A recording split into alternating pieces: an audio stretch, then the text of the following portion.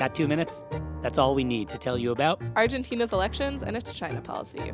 We've got Stephen Kaplan from George Washington University here to tell us his views. Oh no, it's already been 10 seconds. Yikes, let's get to the point.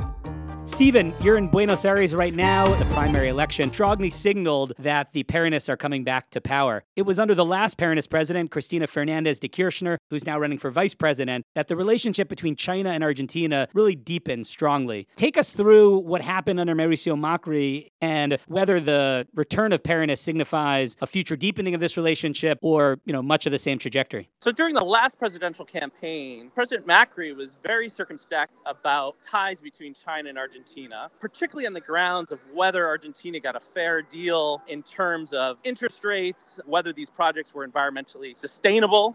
The last several years of the Macri presidency with China has been one of engagement. Certainly, a lot of the contracts were reviewed. We also saw it was renegotiation of contracts, but we've seen sort of, to some extent, a 180 turn with Macri in China. And with a very large infrastructure package, the Macri administration has been looking at China to help fulfill some of those infrastructure commitments.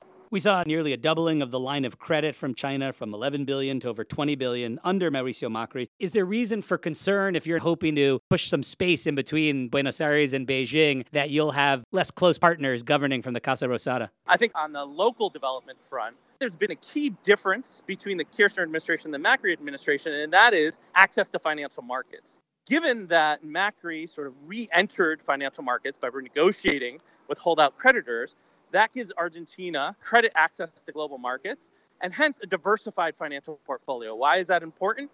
When it comes to China, the key is negotiation. As long as the Fernandez Squared administration are hard bargainers, could still be okay from a development standpoint. The bigger question is, will they look to align more closely politically with China vis-a-vis the United States? And certainly they'll probably aggressively build further economic ties. Stephen Kaplan, thanks for joining us.